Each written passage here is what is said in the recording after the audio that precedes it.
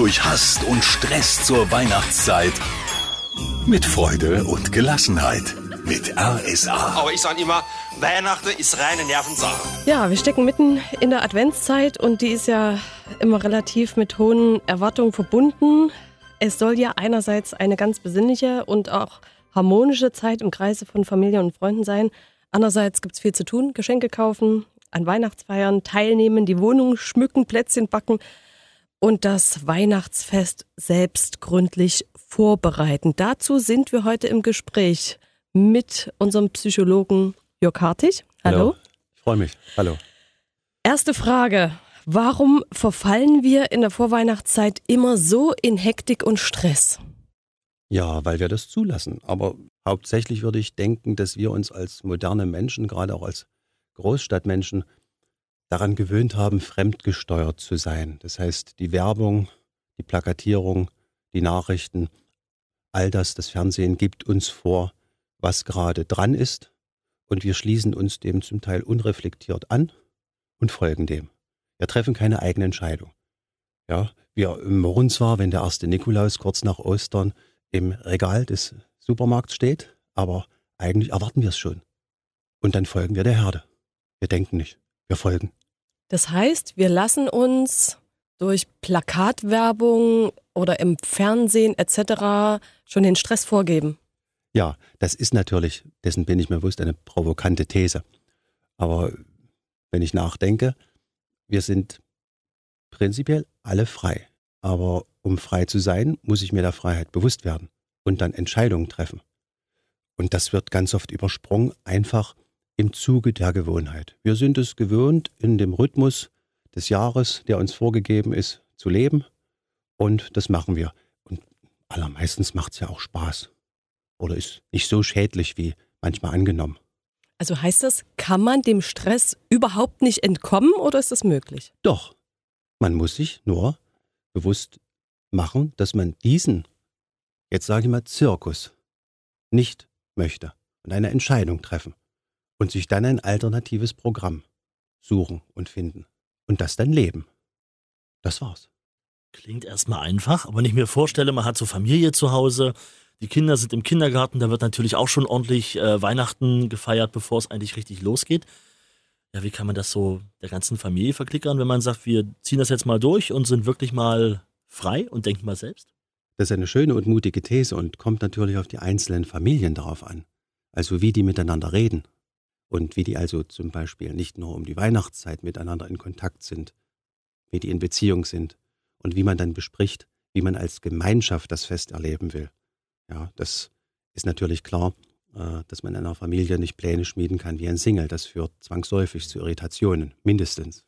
Wenn nicht gar Konflikten. Ja, wirft ja Fragen auf, wenn einer alles anders will.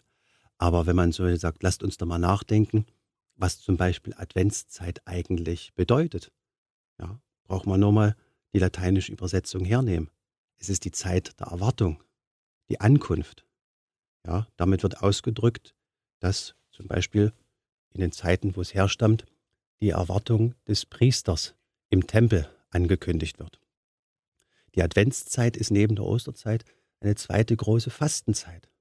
Und wenn man sagt, haben wir nicht mal Lust, tatsächlich gerade, wenn man konfessionellen Hintergrund hat, vielleicht Weihnachten oder die Weihnachtszeit, die Adventszeit, also die Zeit des Wartens auf den Heiland, traditionell zu begehen, dann heißt das eigentlich Einkehr, sich herunterfahren und auch Fastenzeit. Aber das steht ja völlig konträr zu dem, wenn ich mit euch hier auf den Weihnachtsmarkt vorm Haus schaue, ja, da wird ja die stille Einkehr, die Ankunft, die Erwartung in eine verlängerte Vorfeier umgemünzt. Und ja, von Fastenzeit ist natürlich keine Rede. Brauchen wir uns nur auf des Bauches Mitte schauen, wechselseitig, ja. Wer jetzt noch schlank ist, ist selber schuld, ja. Oder war nicht dabei. Ja, bei den vielen Leckereien kommt ja heute keiner mehr rum. Mir kommt gerade der Gedanke, wenn ich meinen Kindern verklickern muss, dass wir dieses Jahr aufs Plätzchenbacken verzichten, weil das ja so ein bisschen, back to... Ja, eigentlich nicht. Der Lebkuchen ist ja in unserer Region eine traditionelle Speise. Und in der Form ist das Backen also nicht gefährdet. Im Gegenteil, es soll ja auf ein Übermaß an Fleisch und Fülle verzichtet werden. Ja, deswegen zum Beispiel ist das ganze Essen, wenn wir auch zum Beispiel an traditionelle Weihnachtsessen denken, hat immer eigentlich einen früheren historischen Kontext gehabt. Ja, dass es zu Weihnachten Karpfen gibt, kommt aus einer Zeit, wo der Karpfen eben auch zur Volksspeise wurde. Und dass man in der Fastenzeit auf Fisch sich verlegt hat, weil man ja Karnevale fleischlos leben wollte. Wenn man sich jetzt wirklich so von Kind her, kriegt man das ja auch immer mit von den Eltern mitgegeben, Weihnachten, Rummel, Tralala, Geschenke kaufen, Plätzchen backen etc., müssen wir alles in die 4 Wochen packen. Ja. Jetzt versuche ich das meinen Kindern mal ein bisschen anders zu vermitteln. Also ich möchte das eigentlich, aber sie kriegen es ja aus anderen Familien vorgelebt und sagen, warum machen wir das nicht so? Wie kann ich das rüberbringen, dass man das einfach mal ein bisschen gelassener in Anführungszeichen angeht? Naja, der Mensch ist ein Gewohnheitstier. Das ist so. Kennen wir von uns allen. Und auch die kleinen Menschen sind schon Gewohnheitstiere. Das heißt, wenn die erst einmal eine Erwartung haben, dann machen die ja bei so einer spontanen Ansage, wir wollen es anders machen, so eine Art Verlusterfahrung. Die ist noch nicht da, aber die wird jetzt erwartet. So, und dann haben die anderen etwas, was ich nicht habe. Und das will man ja zuallererst erstmal verstehen. Und jetzt kommt die Sache eben bei der Erziehung. Erziehung ist eigentlich Zeit im Gespräch. Und die Zeit hat ja oft keiner. Es werden ja oft nur Ansagen gemacht und erwartet, dass das akzeptiert für Eltern, in Klammern, verstanden wird. Und das ist manchmal zu kurz, um auch bei Kindern aus dem Verstehen ein Verständnis werden zu lassen. Ja, es braucht Redezeit dafür, also die Auseinandersetzung, dass das kein Verlust ist, sondern dass es hier um eine andere Erfahrung geht, die man machen möchte. Und dass man auch als Eltern das Recht hat, in der eigenen Familie eigene Werte zu installieren.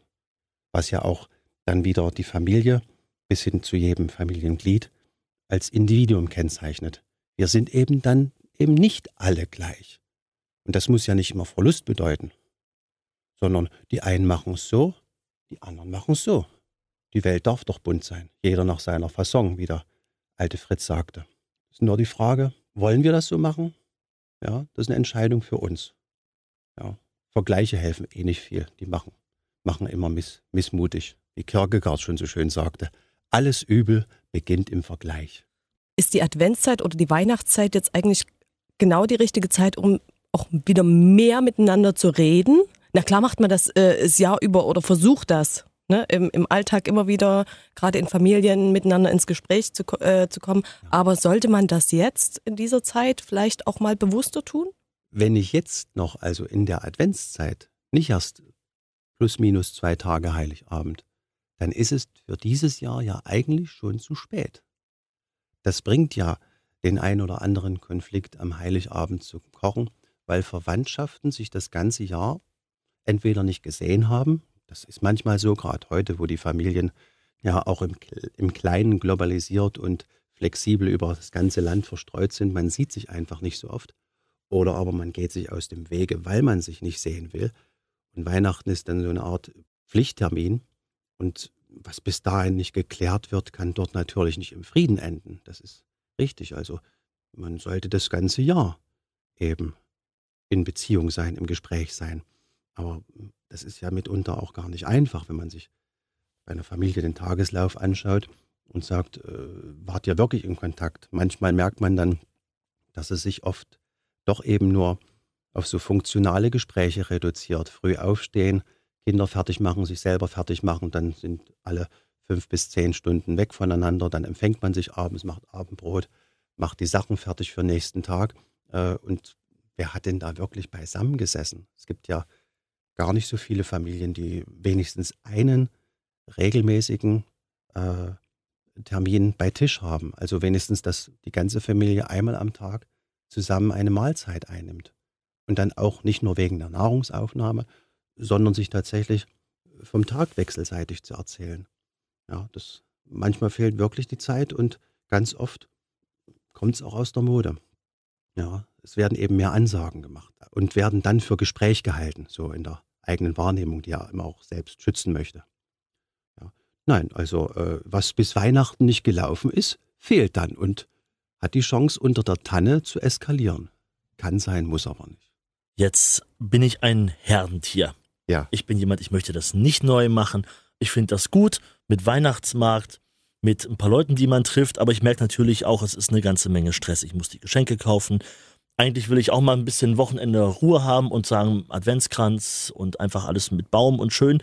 Ich will aber auch Kollegen treffen, irgendwie mit denen Glühwein trinken, die Familie natürlich auch zwischendurch mal noch wiedersehen und am besten auch Leute anrufen, die ich schon ein Jahr nicht gehört habe.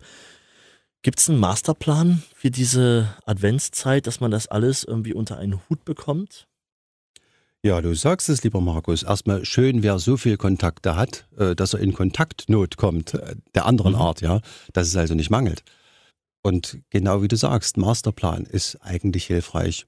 Ich empfehle dann, eine Maximalliste aufzustellen. Also erstmal runterzuschreiben, was mir alles im Kopf aufblitzt, wen ich sehen, wen ich treffen, wen ich anrufen möchte, wer eine Karte bekommen soll. Dann habe ich erst einmal das Chaos im Kopf geordnet. Weil wir können ja gar nicht alles im Bewusstsein immer halten, was uns alles rumspringt. Deswegen ist es immer gut, das zu verschriftlichen. Einfach hilfreich. Und dann nehme ich diese Maximalliste und stelle die neben die zur Verfügung stehende Zeit, die Tage. Ja? Und dann mache ich aus der Maximalliste eine real erfüllbare Liste, ja, wo ich sage, damit bin ich zufrieden und mehr geht nicht. Ich kann ja auch umschieben. Vielleicht, ja, wen ich nicht anrufen kann, kriegt wenigstens eine Karte, obwohl andererseits ist der Anruf vielleicht genauso schnell getan wie eine Karte geschrieben. Aber was die Besuche angeht, das ist ja dann doch eine größere Nummer, sollte man sich einfach einigen. Es ist ja auch so ein Denken, ja, alle Menschen vergessen immer im Hier und Jetzt zu leben. Eigenartigerweise um die Weihnachtszeit sind alle nur noch im Hier und Jetzt und glauben, dass jetzt alle und alles und jeder bedacht werden müsste. Was dann in Überforderung und Stress endet. Muss ja. Also wäre es doch viel besser zu sagen, es gibt doch nicht das eine Weihnachten. Letztes Jahr war eins da, heuer habe ich wieder eins. Nächstes Jahr, so der Herr mich nicht abruft, bin ich wieder dabei. Ich kann doch auch eine mehrjährige Tournee planen. In diesem Jahr bin ich bei den Freunden oder der Familie persönlich. Die Freunde rufe ich dieses Jahr an und diejenigen bekommen einen Gruß über welches Medium auch immer. Postkarte ist ja schon oldschool, damit entlarve ich ja meine frühe Geburt. Ja, und aus der Maximalliste eine real schaffbare Liste machen, wo ich sage, damit bin ich auch zufrieden. Weil ich habe doch von einer Begegnung mit dem Freund nicht, wenn ich da am Tisch sitze, am Keks knabbere, schon wieder aufs Handy sage und mein ganzer Körper strahlt aus. Ich muss aber auch gleich wieder weg, ich habe noch 3 Termine. Ja, da kommt ja keine Besinnlichkeit auf. So entsteht doch keine Beziehung. Das ist ja wunderbar eigentlich die Worte. Beziehung. Das heißt, ich muss mich doch auf dich beziehen. Brauche ich auch wieder Zeit. Weniger ist mehr. Und wenn man sich davon löst, es gibt nicht nur dieses eine Weihnachten, Maximalliste, und sagt, in diesem Jahr entscheide ich mich dafür. Die, das. Und im nächsten Jahr, ja, kann die Liste doch fortsetzen, sind die wieder dran. Ja, das kann man auch, wenn man größere Verwandtschaften eben hat, abklären. Wenn man sich da nicht irgendwo in einem Gasthof einmietet und zusammentrifft und feiert, wenn man das möchte, dann kann man mal sagen, dieses Jahr sind wir bei euch, nächstes Jahr kommt ihr zu uns. Und so hat es auch eine schöne jahreübergreifende Tradition. Ist ja auch was Schönes. So, und jetzt komme ich und sage, ich mache in diesem Jahr eine Not-to-Do-Liste. Ja. Also all das, was vielleicht für mich an Überforderung spricht. Also ich muss auch nicht mit jedem Kollegen auf den Weihnachtsmarkt und ich muss auch nicht bei jedem Adventsfest dabei sein. Gibt es so Sachen, die man vielleicht schon vorher für sich einfach mal ausschließt und überdenkt und sagt, weil wir gerade bei dem Thema waren, dieses Jahr mache ich das und im nächsten Jahr mache ich das. Was kann ich da anderes antworten, außer ja, die Möglichkeit besteht. Was ich nicht kann, ist in die Köpfe vieler Millionen Menschen schauen. Ich hatte vorhin gesagt, das ist eine private und sehr persönliche Entscheidung. Und die muss man dann mitteilen. Ja, die Möglichkeit besteht. Ich kann auch sagen, in diesem Jahr bin ich in einem ganz anderen Film. Ja, mein Jahr hat sich anders gefügt. Ich möchte jetzt wirklich mal vielleicht bei mir sein und nachdenken, besinnlich sein. Vielleicht 1, 2 Sachen mache ich mit, aber ja, ich bin dann später wieder da. Natürlich, warum nicht? Die Frage ist, warum denke ich daran und habe manchmal so eine Art schlechtes Gefühl oder habe das Gefühl, ich mache mich da schuldig, wenn ich mich den anderen nicht zur Verfügung stelle. Aber das ist ja nur ein Hinweis darauf, dass ich mich vielleicht eben in Abhängigkeiten gebracht habe, für die es vielleicht gar keinen wirklichen Bedarf mehr gibt. Und das ein guter Punkt ist, auch hier zu reflektieren, mach dich frei, bist du leichter. Das Thema Erwartung ist ja in der Adventszeit und dann natürlich an Weihnachten selbst auch ein großes Thema. Die Erwartungen heißen immer schön und möglichst harmonisch, somit könnte man es überschreiben, das ist so das Thema an Weihnachten. Aber daraus entwickelt sich ja ganz oft auch mal so ein regelrechter Weihnachtsfrust. Ist das, weil wir eigentlich von vornherein wissen, dass wir das gar nicht alles schaffen können? Dass der Masterplan vielleicht in dem Fall nicht aufgeht? Ja, stimme ich dazu. Und meine Gedanken dazu sind, dass ich auch hier sage, naja, es ist so die Folge von kulturgewordener kollektiver Prägung. Denkt doch mal an irgendein Weihnachtslied oder Weihnachtsgedicht, das nicht die Direktive vorgibt, heilig, still, friedlich, fröhlich. Da kommst du nicht raus.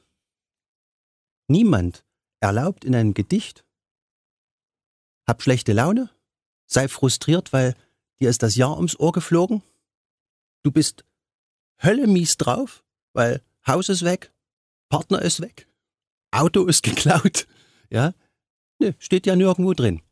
Friede, Freude, Heiligkeit. Das ist eine straffe Vorgabe. Und auch hier dieser kollektiven Prägung, also erstmal versucht jeder in den Mainstream zu gehen. Ich erlebe das ja auch bei mir selbst. Jeder sagt, das ist ja auch eine tolle Idee. Fröhlich, friedlich. Und selbst für den Nichtgläubigen ein bisschen Heiligkeit mal wieder. Für 4 Wochen wenigstens. Kann man ja mal versuchen. Und dann war das Leben aber gar nicht so.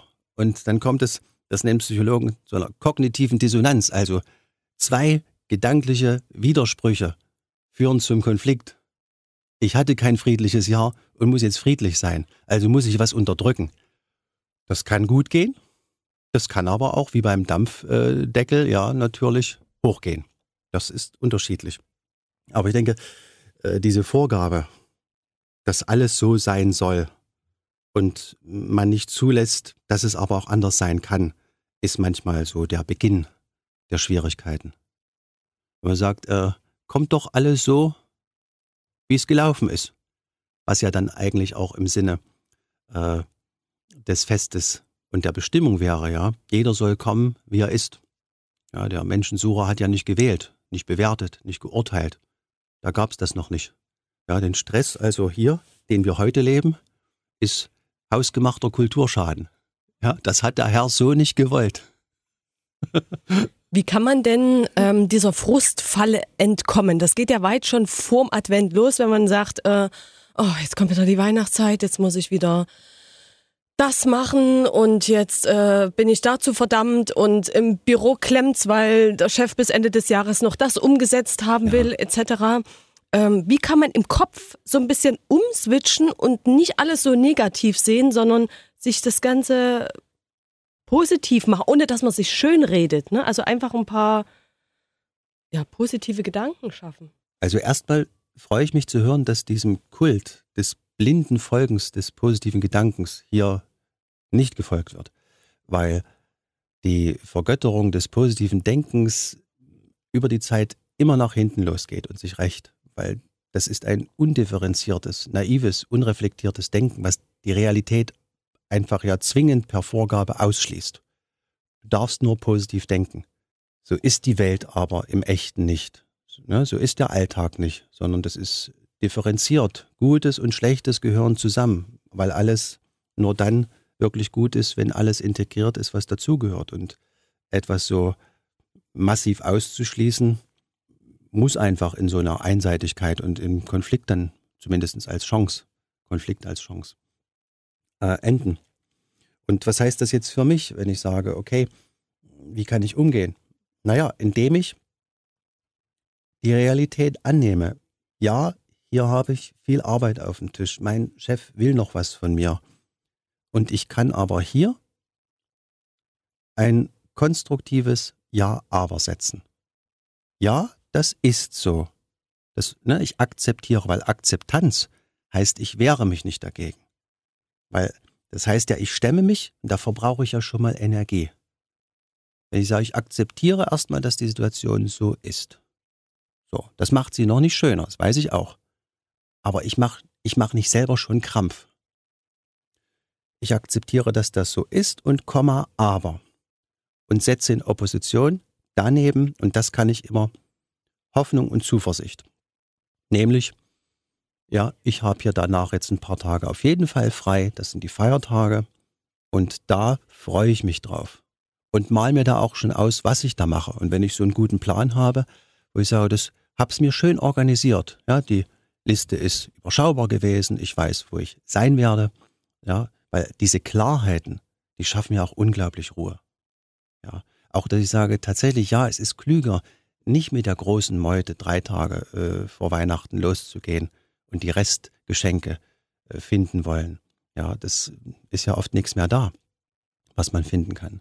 Sondern, nö, ich mach das übers Jahr verteilt vielleicht sogar, weil um das passende Geschenk zu finden, brauche ich ja auch einen Moment der Beziehung und muss mir empathisch Gedanken machen, was könnte denn passen, was hat derjenige, was hat er nicht.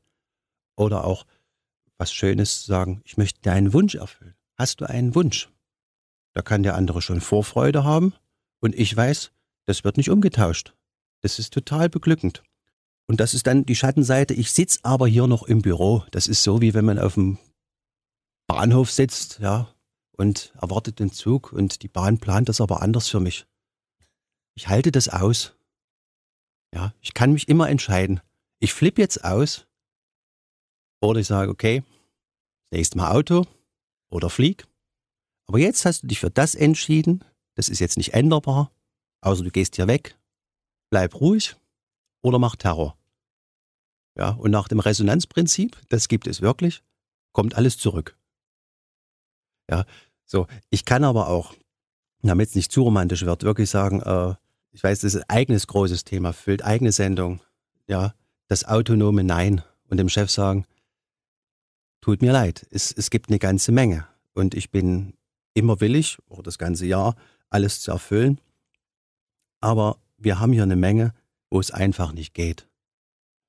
Und ich weiß auch über die Hierarchie, es ist schön, wenn man oben ist und kann delegieren und abgeben und schafft sich Freiheit, aber die Freiheit, die sich der eine schafft, ist dann immer die Not des anderen. Was auch keine gute Führung ist. Ist auch nicht empathisch, ist egoistisch. Gut, wird trotzdem so gemacht, ja, macht es aber nicht besser. Aber wir sind erwachsene Menschen und keine Sklaven. Wir können auch sagen, nein, das werde ich nicht schaffen. Es wäre schön, wenn wir hier einen Weg finden könnten, da das wirklich Wichtige herauszufiltern, was auf jeden Fall gemacht wird. Und der andere ist, wenn es gut läuft, auf jeden Fall Kann-Option. Aber ich würde gern klären, wenn das oder das vielleicht erst nach den Feiertagen angegangen wird, dass das für uns jetzt nicht Krieg oder Unfrieden bedeutet. Ja, aber ich weiß, das trauen sich viele nicht. Ja, in den Zeiten, wo jeder denkt, dass er einen Job verliert. Aber wie schlecht muss man sein, ja, dass man wegen eines Neins gekündigt wird? Viele Menschen sind sich ihres Wertes gar nicht bewusst. Also, ja, wie schlecht muss man sein, dass man wegen eines erwachsenen, besprochenen Neins gekündigt wird? Das ist irrational. Und wenn es geschieht, dann sollte man dankbar sein, dass man sich aus der Hölle, die ja dann offensichtlich sowieso bestanden hat, befreit hat.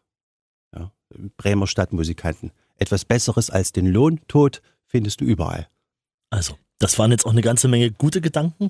Gerade auch was du am Anfang gesagt hast.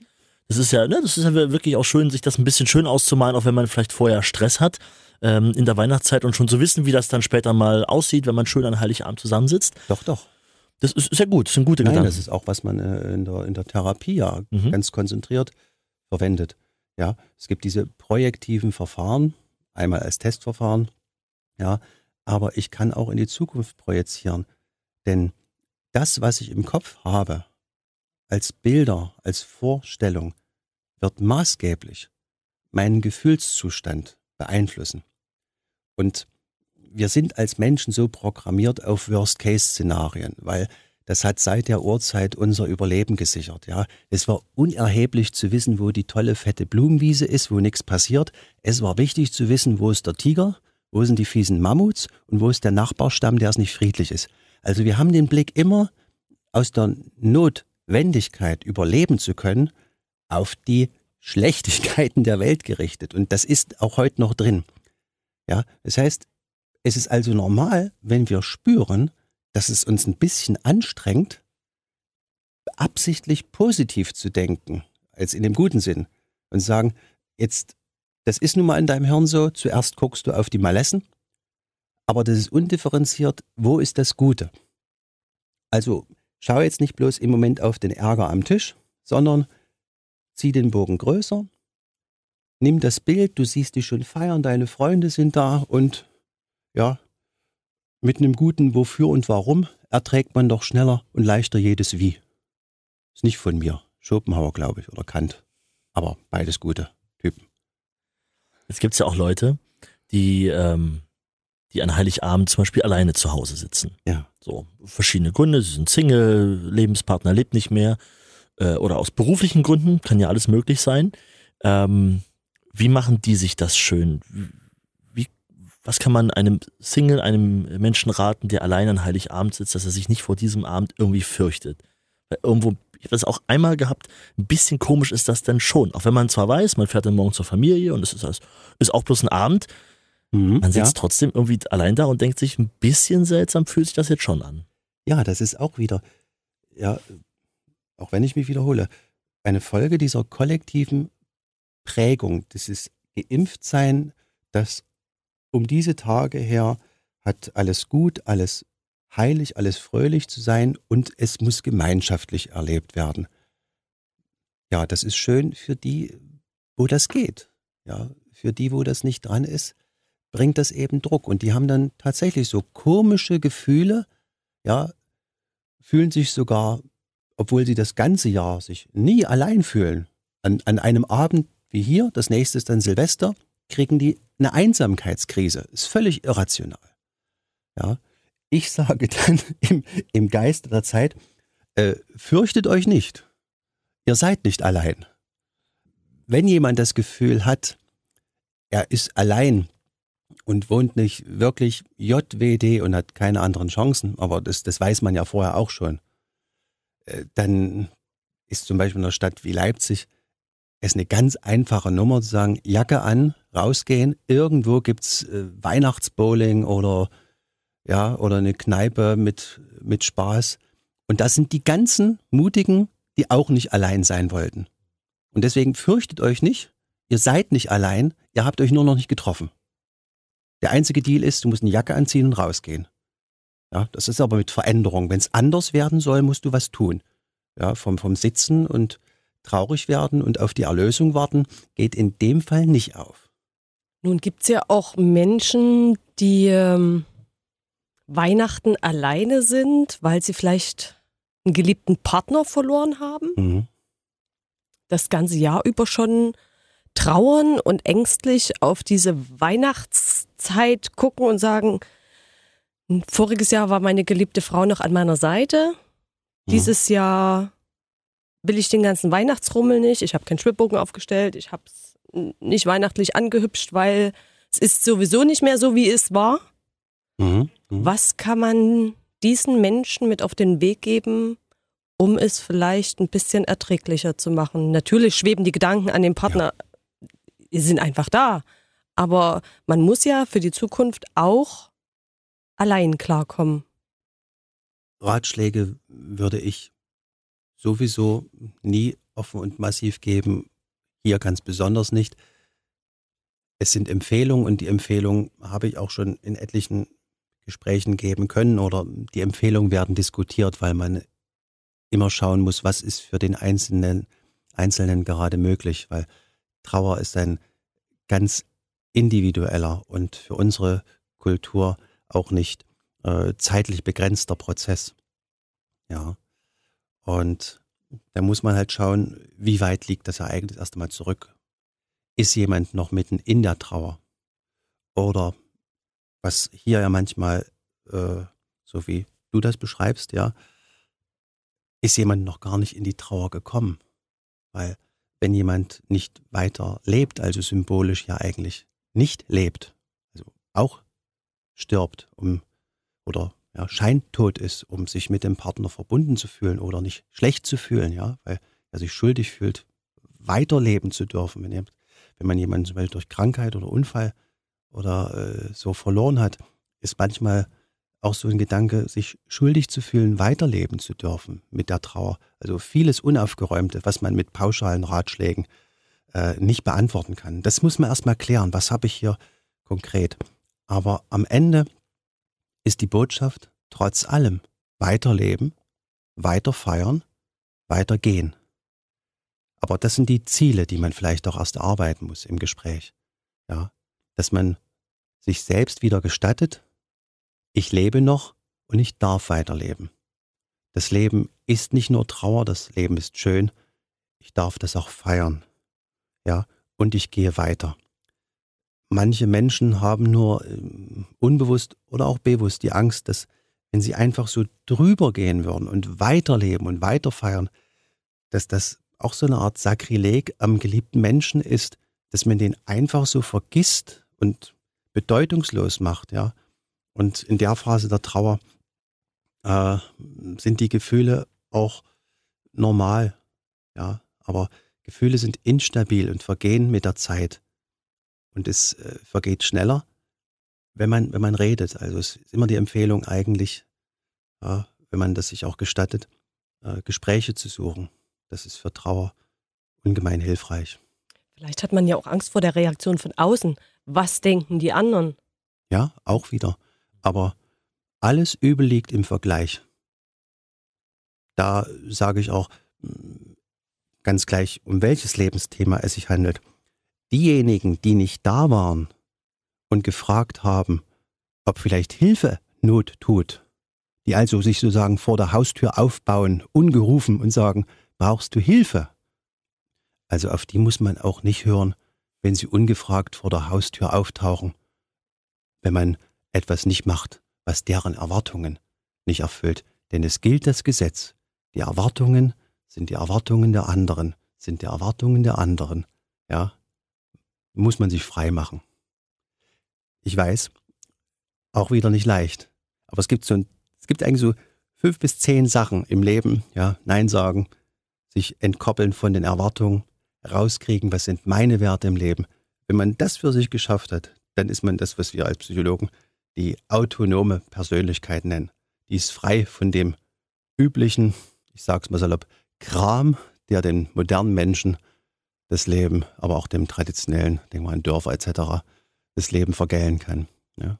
Wichtig ist ja, was die Trauer angeht, das ist noch ein Aspekt, dass man auch klar macht, dass Weiterleben ja nicht vergessen bedeutet und sich das bewusst zu machen und dass das also kein Widerspruch ist. Und manchmal biete ich auch die empathische Perspektive an, den geliebten Menschen heranzulassen. Ja, wird ja eigentlich auch auf Abstand gehalten, weil man vielleicht mit der Trauer noch gar nicht so gut umgehen kann. Also man ist zwar total beschäftigt, aber man ist nicht im Thema. Und dann zusammen geht das ja leichter, sage ich. Lassen wir den doch mal sozusagen hier im Raum oder sie auferstehen, da sein, gefühltmäßig. Und stellen mal die Frage, bist du mir böse, wenn ich ein gutes Leben weiterführe? Was würde dein Partner, deine Frau, würde er, sie, was würden die sagen? Und da kommt in 11 von 8 Fällen die Antwort, ja, das würde sie mir gönnen. Das hat sie auch gesagt, als es noch ging. Und sich das bewusst zu machen, erstmal hilft es manchmal, in die Trauer zu gehen, ja, denjenigen ja bei sich zu haben und den auch zu ertragen in seiner Nichtanwesenheit. Ja, aber das ist ja nicht änderbar. Und je eher ich damit beginne, ja, kann ich in die Akzeptanz und ins Weitergehen kommen. Und sich das bewusst zu machen, wir waren doch gut miteinander. Und ich muss doch jetzt nicht die Regeln verändern. Das ist, ganz oft mache ich da die Erfahrung mit den Klienten, sehr intensiv, sehr emotional und am Ende aber sehr befreiend. Weil keiner derjenigen, die gegangen sind, hätten gewollt, dass der andere symbolisch mitstirbt und nicht weiterlebt. Dann schwenken wir jetzt nochmal auf ein anderes Thema und gucken mal auf die Traditionen, die an Weihnachten auch mal eine ganz große Rolle spielen. Wir haben ja vorhin uns schon so ein bisschen mit beschäftigt und gesagt, wie man das in der Familie selber mal klären kann und sagt, wir machen das mal ein bisschen anders als all die anderen. Jetzt lass uns mal wirklich zu den Weihnachtstagen gucken, wenn dann die Großeltern da sind und ein Weihnachtsfest gewohnt sind, schon etwas länger, und dann gibt's auf einmal ganz neu mal eine Spinatlasagne und eben nicht die Gans zum Beispiel. Also mal eine Tradition brechen, die man sonst so nicht gemacht hat. Ja.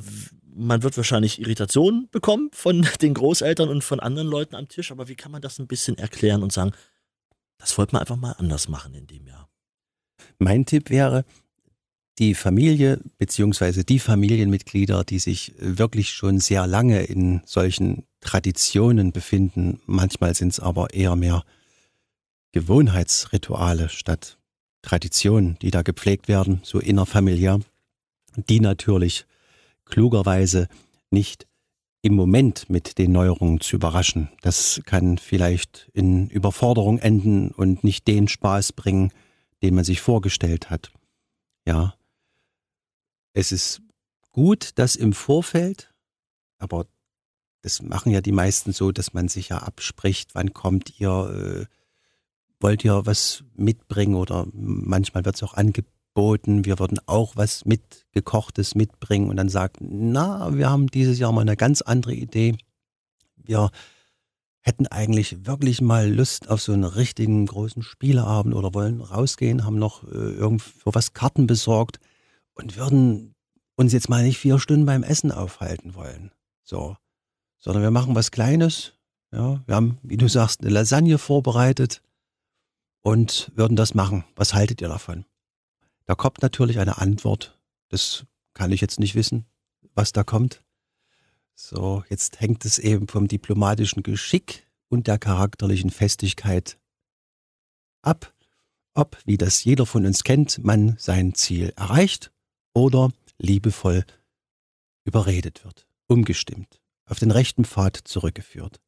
Aber eigentlich sollte man sagen, nee, ja, liebevoller Protest, wir machen es mal so, lasst euch mal auf was ein, denn man ist ja eine eigene Familie und man hat das Recht, immer auch seine eigenen Traditionen und Werte zu entwickeln und zu pflegen. Und Wertschätzung ist ja auch ein Bereicherungsprozess. Ja. Obwohl das andere wiederum, das Fremde, das Ungewohnte, Angst macht, ja vielleicht sogar der Feind ist. Auch Weihnachten. Macht keine Ausnahme, ja. Das macht, nein, wir wollen es mal so probieren. Wir können ja danach uns austauschen, wie gut es gelaufen ist. Also mein Tipp abschließend, sich einen Plan machen und wenn der für gut befunden ist, die anderen aber auch mit einbeziehen und das klären. Dann kann man niemanden enttäuschen, weil enttäuscht kann ja nur werden, wer Erwartungen hat, und wenn ich gerade ältere Leute mit festgefahrenen Erwartungen überrasche, dann ist die Enttäuschung auch so groß, wie es wohl der eine oder die andere eben auch schon erlebt hat. Und deswegen, manchmal sind Überraschungen nicht toll. Dann ist es besser, man hat Klarheit und kann sich einstellen.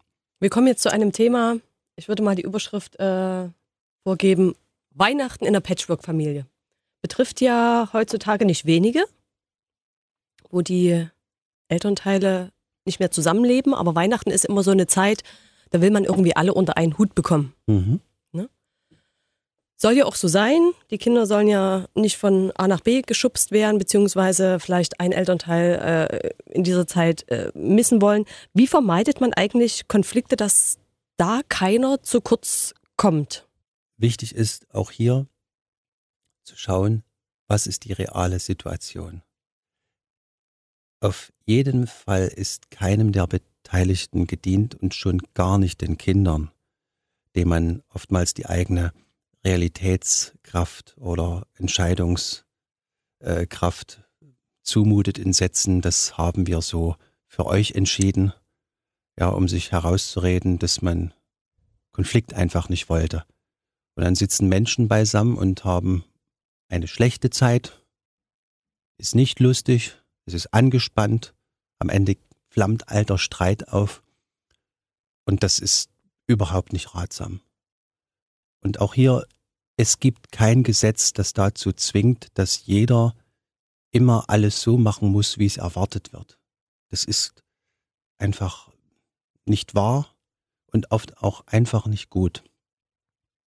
Und keinem Kind wird Schaden getan, denn die sehen ja sowieso, was los ist. Wenn man sagt, dieses Jahr feiern wir mal zum Beispiel allein, Papa oder Mama kommen nicht dazu, weil wir einfach noch Ruhe füreinander brauchen. Denn wir haben uns gestritten, es ist noch nicht wieder gut, wir brauchen alle Zeit, damit es sich wieder beruhigt. Und damit es wieder schön werden kann, brauchen wir jetzt erstmal Abstand. Also das, was Kinder vor allen Dingen brauchen, sind ehrliche Erklärungen, mit denen sie was anfangen können. Aber keine Komödien, bei denen nicht gelacht wird, oder Dramen, die sie bis dahin sowieso schon hatten. Sondern, ja, Schicksal sucht sich keiner aus, auch Menschen nicht, die Eltern sind. Und auch in den Phasen müssen sich Eltern nicht damit überlasten, irgendwelchen von außen kommenden Vorstellungen oder eigenen Idealen zu folgen, die ja offensichtlich sowieso schon sich gerade nicht erfüllt haben. Das ist ja auch eine Ablehnung der Realität und ein Versuchen weiterzumachen und etwas aufrechtzuerhalten, was eigentlich gar nicht mehr da ist. Ja, und dann die Kinder in diese Realitätsflucht oder in diese Harmonie Zwangsneurose hineinzupressen, das tut dem Erwachsenen nicht gut und den Kindern auch nicht. Kurz, manchmal ist es gut, ja, einfach zu sagen, dieses Jahr sind wir mal für uns, in der Hoffnung, dass wir nächstes Jahr wieder gut miteinander sein können. Und wer sagt, dass das erst Weihnachten ist? Vielleicht ist das schon im Februar so. Und manchmal wird der Februar eben möglich, weil man Heilige Abend nicht schon wieder eine Stresskohle nachgelegt und das Feuer beheizt hat, sondern weil man wirklich Stille, Frieden und Ruhe zugelassen hat. Und das ist auch eine Form von Respekt und Liebe, dass man auch akzeptiert, dass es mal nicht gut ist und sich das gestattet, wechselseitig, auch als Partner. Ja.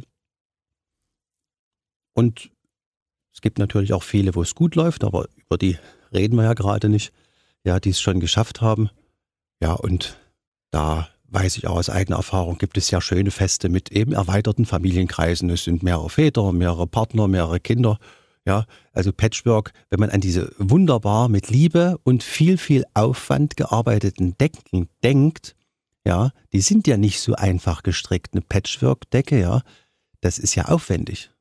Da werden viele kleine Teile mit viel Zeit und Mühe und Liebe so zusammengefügt, damit etwas Großes, Schönes entsteht. Also Patchwork ist Herausforderung. Ja, und wenn man das begreift, dann darf man sich eben auch wie bei einer großen Wanderung einfach auch gestatten, wer so anstrengende Strecken zu gehen hat, der darf auch mal müde sein und Pause haben dürfen. Und Pause darf auch mal um die Weihnachtszeit sein. Das heißt, krampfhaft mit dem Ex-Partner unterm Weihnachtsbaum, absoluter Quatsch. Ja, das ist Quatsch. Das ist Quatsch für jeden der beiden Beteiligten, weil die schauen sich ja doch, wenn die Kinder scheinbar wegschauen, und Kinder haben 360-Grad-Augen. Und Kinder haben 360-Grad-Ohren. Die sind viel schlechter belügbar, als Erwachsene sich das in ihrer eigenen Hilflosigkeit zu ihrer eigenen Entlastung wünschen. Und wenn die sich dann anschauen, weil sie glauben, die Kinder gucken gerade weg, das brauchen wir beide nicht. Die Kinder wissen das schon lange. Und deswegen eher dann auch salopp, ja, eher ein Denken wie die mutige, autonome Pippi Langstrumpf, die die beiden Kinder vom Nachbarhaus zurückgeschickt hat mit den Worten, ihr müsst jetzt gehen, sonst könnt ihr nicht wiederkommen. Ja, und so ist das eben auch manchmal bei einer Trennung. ja, ich romantisiere das jetzt nicht überstrapazierend, dass man sagt, wir sind jetzt erstmal auseinandergegangen, damit wir auf neue Art wieder miteinander aus- und zusammenkommen können. Und das ist für Kinder eigentlich ganz wichtig, dass sie erfahren, wir haben uns zwar entschieden, miteinander nicht mehr zusammen zu sein. Das bedeutet aber nie, dass ihr eure Eltern verliert. Und das ist ja das eigentlich die Gefahr, wenn Erwachsene sich nicht gut und reif trennen lernen. Ja, dass es dann über die Kinder, über die Bande der Kinder gespielt wird oder Haus, Auto. Und das sind ja alles nur Ersatzspielplätze für die Unfähigkeit. Eine ganz normale Tragik des Lebens, nämlich ein geplatzter Traum, eine Liebe, die ewig halten sollte und das in dem Fall aber nicht tut. Also auch ein Sterben zu akzeptieren. Und anstatt das gemeinsam zu betrauern und sich als letzten Akt der Liebe freizugeben, in der Hoffnung, dass jetzt dann jeder wieder einen finden kann, wo es besser klappt, wird genau das nicht gemacht, im schlimmsten Fall, und welche Keule auch immer ausgepackt. Aber der ideale Weg ist sagen, so, für uns geht's nicht weiter, aber für die Kinder bleiben wir da. Und das sagen wir denen auch. Und das ist auch das, was den Kindern am besten gut tut. Dann gucken wir jetzt mal auf den Heiligabend in einer Familie, wo scheinbar alles in Ordnung ist. Da ist alles gut, man trifft sich und dann kommt aber irgendwann die bucklige Verwandtschaft dazu. Und da gibt's doch Stress. Das passiert ja doch immer wieder. Mir sitzt eine Tante, ein Onkel gegenüber, ein Cousin, wen auch immer, und ich weiß genau, der hat letzte Mal sich meinetwegen auch politisch ganz anders geäußert. Spreche ich das jetzt an oder auch einen ganz anderen Konflikt, den ich mit diesem Menschen habe? Mache ich einen Spruch? So, man kriegt ja immer wieder mal so Zoten an den Seiten auch so mit. Oder halte ich die Klappe und sage mir, nee, jetzt, diesmal wird's nicht angesprochen. Oder wenn ich selber angesprochen werde, gehe ich drauf ein oder nicht. Wie ist das mit Konflikten an Heiligabend? Austragen oder lieber unterdrücken ist das falsche Wort, aber vertagen? Ja. Wenn es nicht so ist, dass der Konflikt sich ohnehin schon verselbstständigt hat und alle Konfliktbeteiligten anwesend sind, dann ist die Kugel ohnehin nicht aufzuhalten. Ja, und das weiß auch jeder. Dass, wenn es erstmal losgegangen ist, ist das Letzte, auf was dann gehört ist, wird die Stimme der Vernunft ist. Das weiß jeder. Wenn man aber die Wahl hat, und die haben wir ja allermeistens, dann können wir Entscheidungen treffen. Und die beste Entscheidung ist, heute wird nicht gestritten, sondern heute sind wir hier, um eine gute Zeit miteinander zu verbringen. Und alleine der Verzicht aktiv selbst, denn derjenige, der darüber nachdenkt, ist ja der auch, der darüber nachdenkt, ob er was tun will oder nicht. Und der kann seinen Beitrag leisten durch eine Entscheidung. Und wenn ich mich entscheide, ich halte hier einen Ball flach, jetzt feiern wir oder wir erhalten zumindest eine gute, brauchbare und restangenehme Harmonie, ist das völlig in Ordnung, weil Probleme haben eine Halbwertszeit wie Uran. Die gehen nicht weg, bevor man sie nicht neutralisiert. Das heißt, die können auch ruhig mal Pause machen. Aber das ist auch eine Fähigkeit, die man sich abverlangen muss. Da muss ja jeder sich auch fragen, welche Persönlichkeit will ich sein? Denke ich überhaupt nach, wer ich bin und wie ich drauf bin? Kann ich auch mal Frieden halten oder muss ich immer egoistisch, ohne Achtung, welcher Tag gerade ist, welche Leute gerade zusammenkommen, bei welchem Anlass, muss ich hier die Party schmeißen? Da könnte man wirklich fragen, würdest du dasselbe auch hier auf dem Friedhof abziehen? Oder anderswo, wo es einfach mal nicht passt? Oder kannst du das für einen Tag mal zurückstellen? Und vielleicht ist ja gerade diese Ruhe ein kollektives Signal der Versöhnung. Meine Empfehlung also, nein, auch mal Ruhe zu geben, ist keine Feigheit vom Feind, sondern einfach nur höhere menschliche Vernunft. Gilt das auch für Schwiegereltern? Ja, das ist ja immer so der Konflikt, wenn man sagt, wir sehen uns nicht oft im Jahr. Ja. Weihnachten kommen sie aber. Ja. Und ich habe schon so einen Hals, weil ich genau weiß, meine Schwiegermutter schmiert mir das aufs Brot, was ich schon das ganze Jahr tun wollte. Und das kommt eben Weihnachten wieder auf den Tisch. Ist das auch so eine Haltung zu sagen, ich schluck das jetzt einfach runter, obwohl es sich dann vielleicht doch mehr aufstaut? Freie Entscheidung. Immer das, was im Kontext, der Kontext bestimmt immer das Verhalten.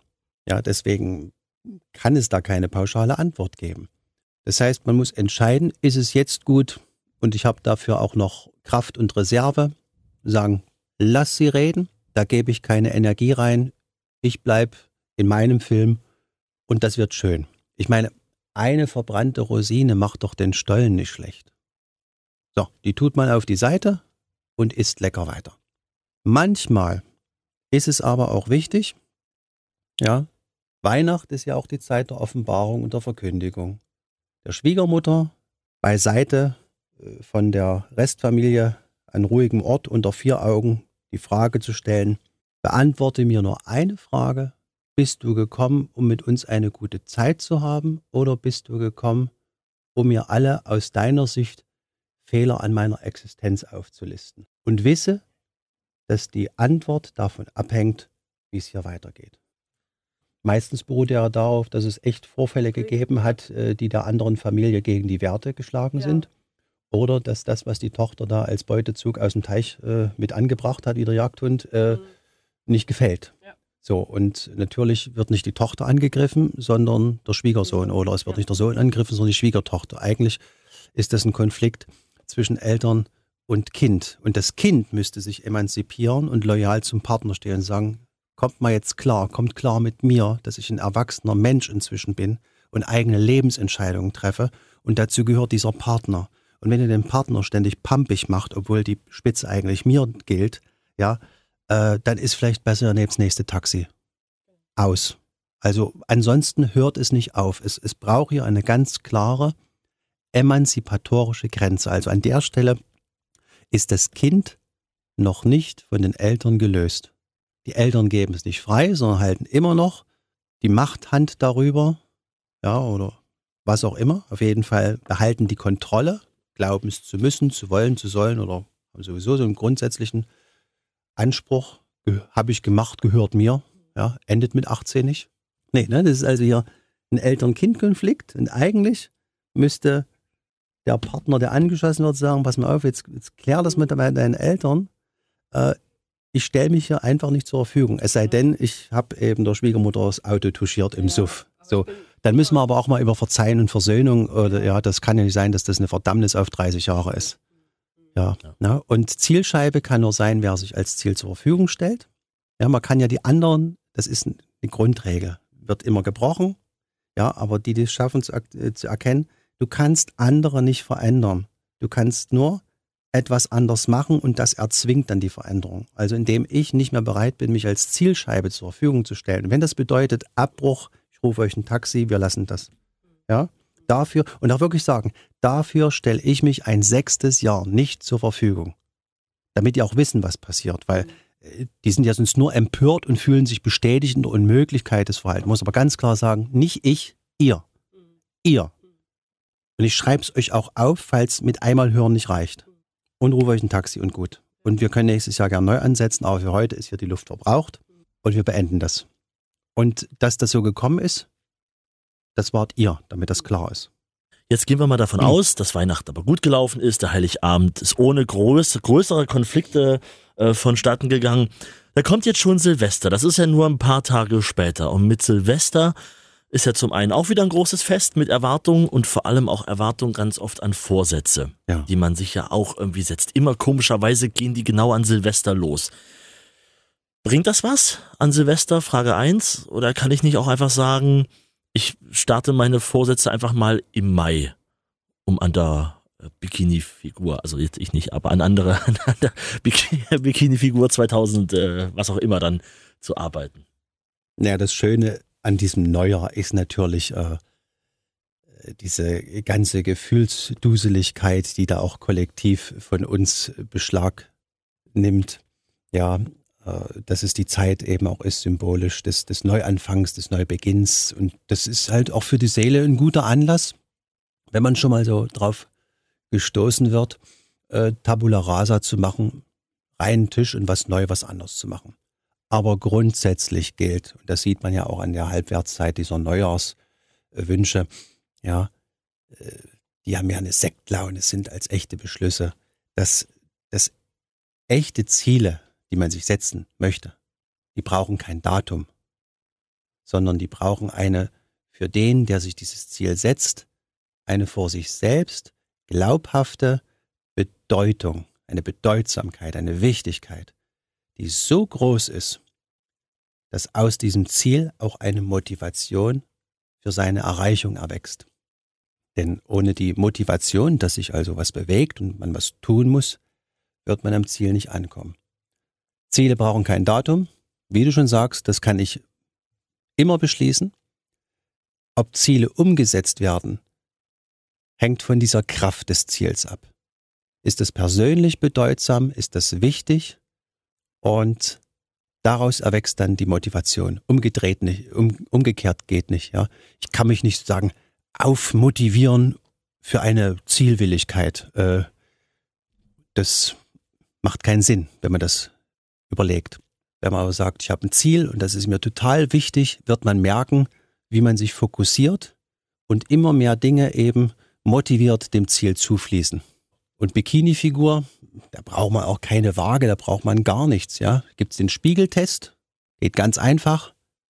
Nackig ausziehen, vor den Spiegel stellen, einmal drehen. Gefällt mir, was ich sehe, brauche ich keine Diät. Habe ich den ersten Gedanken, tu's weg. Dann kaufe ich mir entweder weitere Sachen oder ich ändere was. Aber meistens ja kommen auch so Motivationen. Ich habe da einen Menschen gesehen, der ist total gesund. Ich wollte schon lange gesund sein. Und ich male mir jetzt schon aus, wie wir uns beide nackt begegnen wollen und finde das nur aus meiner Perspektive schauend schön. Und bin dann jetzt hochmotiviert, vielleicht doch mal öfter die Treppe zu nehmen, als am Weihnachtsmarkt beim Brezenstand zu versacken. Aber ich finde ja, Silvester oder der Beginn des neuen Jahres ist immer wieder bei dem Thema Erwartung so hochgeschraubt, dass der Gedanke schon wieder in sich sagt, kann ich sowieso nicht erfüllen. Und das ist auch die Antwort, warum es sich nicht erfüllt. Ja, in der Frage steckte die Antwort schon drin. Zu jedem Ziel braucht es eben, was ich gerade sagte, diese bewusste Komponente. Ich muss mir klar werden, was ist denn ein Ziel überhaupt? Ein Ziel führt mich entweder wohin, konkret an einen Ort, oder führt mich zu einer Veränderung. Und wenn dieses Ziel nicht attraktiv ist, dann also bewege ich mich auch nicht dahin. Ja, wenn ich eine Stadt nicht anziehend finde, dann motiviert mich nichts, dahin zu fahren. Wenn ich eine Stadt finde, die total toll ist und ich habe einfach noch gar kein Geld und kann die Sprache nicht, zack, schnapp, geht es los. Ich fange an, mir Geld zusammenzusparen, mache Volkshochschule, Sprachkurse und scheinbar macht das alles keine Mühe, weil Motivation trägt. Und mit jedem Schritt, den man weiterkommt, stellt sich dann auch das ein, was man den Flow nennt, wo man sich auch gut fühlt, diesem Ziel entgegenzukommen. Und die meisten Ziele sind eben nur oberflächlich, unreflektiert, pauschal aus einer Laune heraus, und haben keinen Bodensatz und die lösen sich genauso auf wie ein Pups. Schnell gesprochen, stark in der Anfangswirkung, aber lässt doch gleich wieder nach. Es sind eigentlich schöne Schlussworte, oder? Also, was sollen wir sagen? Vielen Dank, Jörg Hartig, unser Haus- und Hofpsychologe aus Leipzig, für diese, doch vielen Gedanken, die wir jetzt mitnehmen können und die bestimmt jedem irgendwo was bringen. Ich freue mich, wie immer bei euch gewesen zu sein und sage euch Danke. Ja, wir haben zu danken. Dann eine schöne Adventszeit, auch dir. Euch auch, danke. Mit Freude und Gelassenheit durch Hast und Stress zur Weihnachtszeit. R.SA